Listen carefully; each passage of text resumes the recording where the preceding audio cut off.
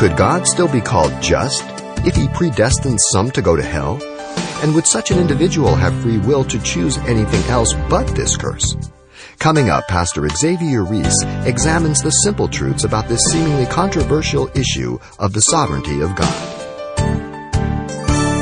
The spiritual poverty of man is clear throughout the Scriptures. Prior to the flood, God said that every imagination of the heart of man was only evil continually in Genesis 6:5. Jeremiah, we've been in it 3,500 years after the flood.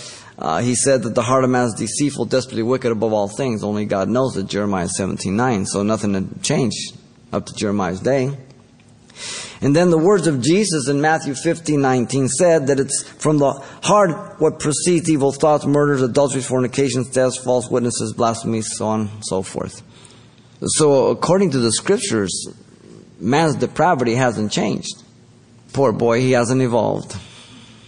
In fact, we are said to be dead in trespasses and sins, sons of disobedience, and by nature children of wrath, in Ephesians 2:1 and 2. The biblical view of man's total depravity says that though man is depraved and lost, he has a free will. The Bible says you have free will. No Calvinist will ever admit that you have free will. In other words, whether you believe or not, if God says you're going to be saved, you're going to be saved, because they don't believe in free will.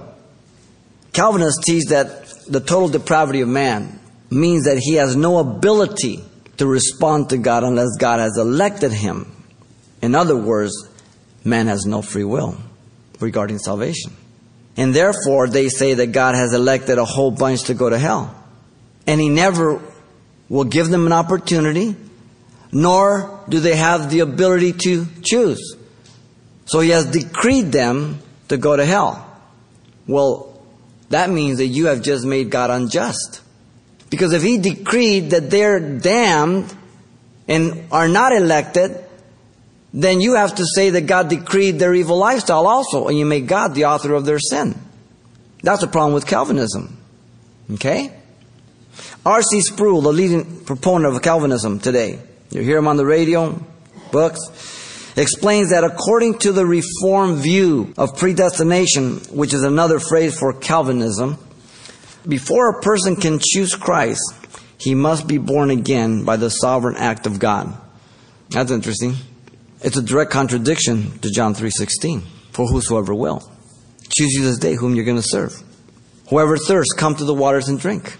He was the propitiation for our sins, not ours alone, but for the whole world. 1 John 2:2. The doctrine makes God unjust and the author of sin. They teach that the non-elect were decreed by God to be damned without any opportunity or any election. That's a pretty heavy charge against God. So we have to run things through the Scriptures. You've been listening to Simple Truths with Pastor Xavier Reese, a daily devotional of the enriching and precious truths found in God's Word.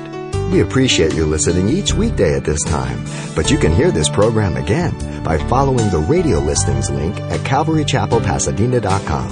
For more on the other ministries at Calvary Chapel Pasadena, visit our website. There you'll find information about weekly events, Pastor Xavier's messages, even online booklets in English and Spanish. It's all at CalvaryChapelPasadena.com. Simple Truths is a radio ministry of Calvary Chapel Pasadena.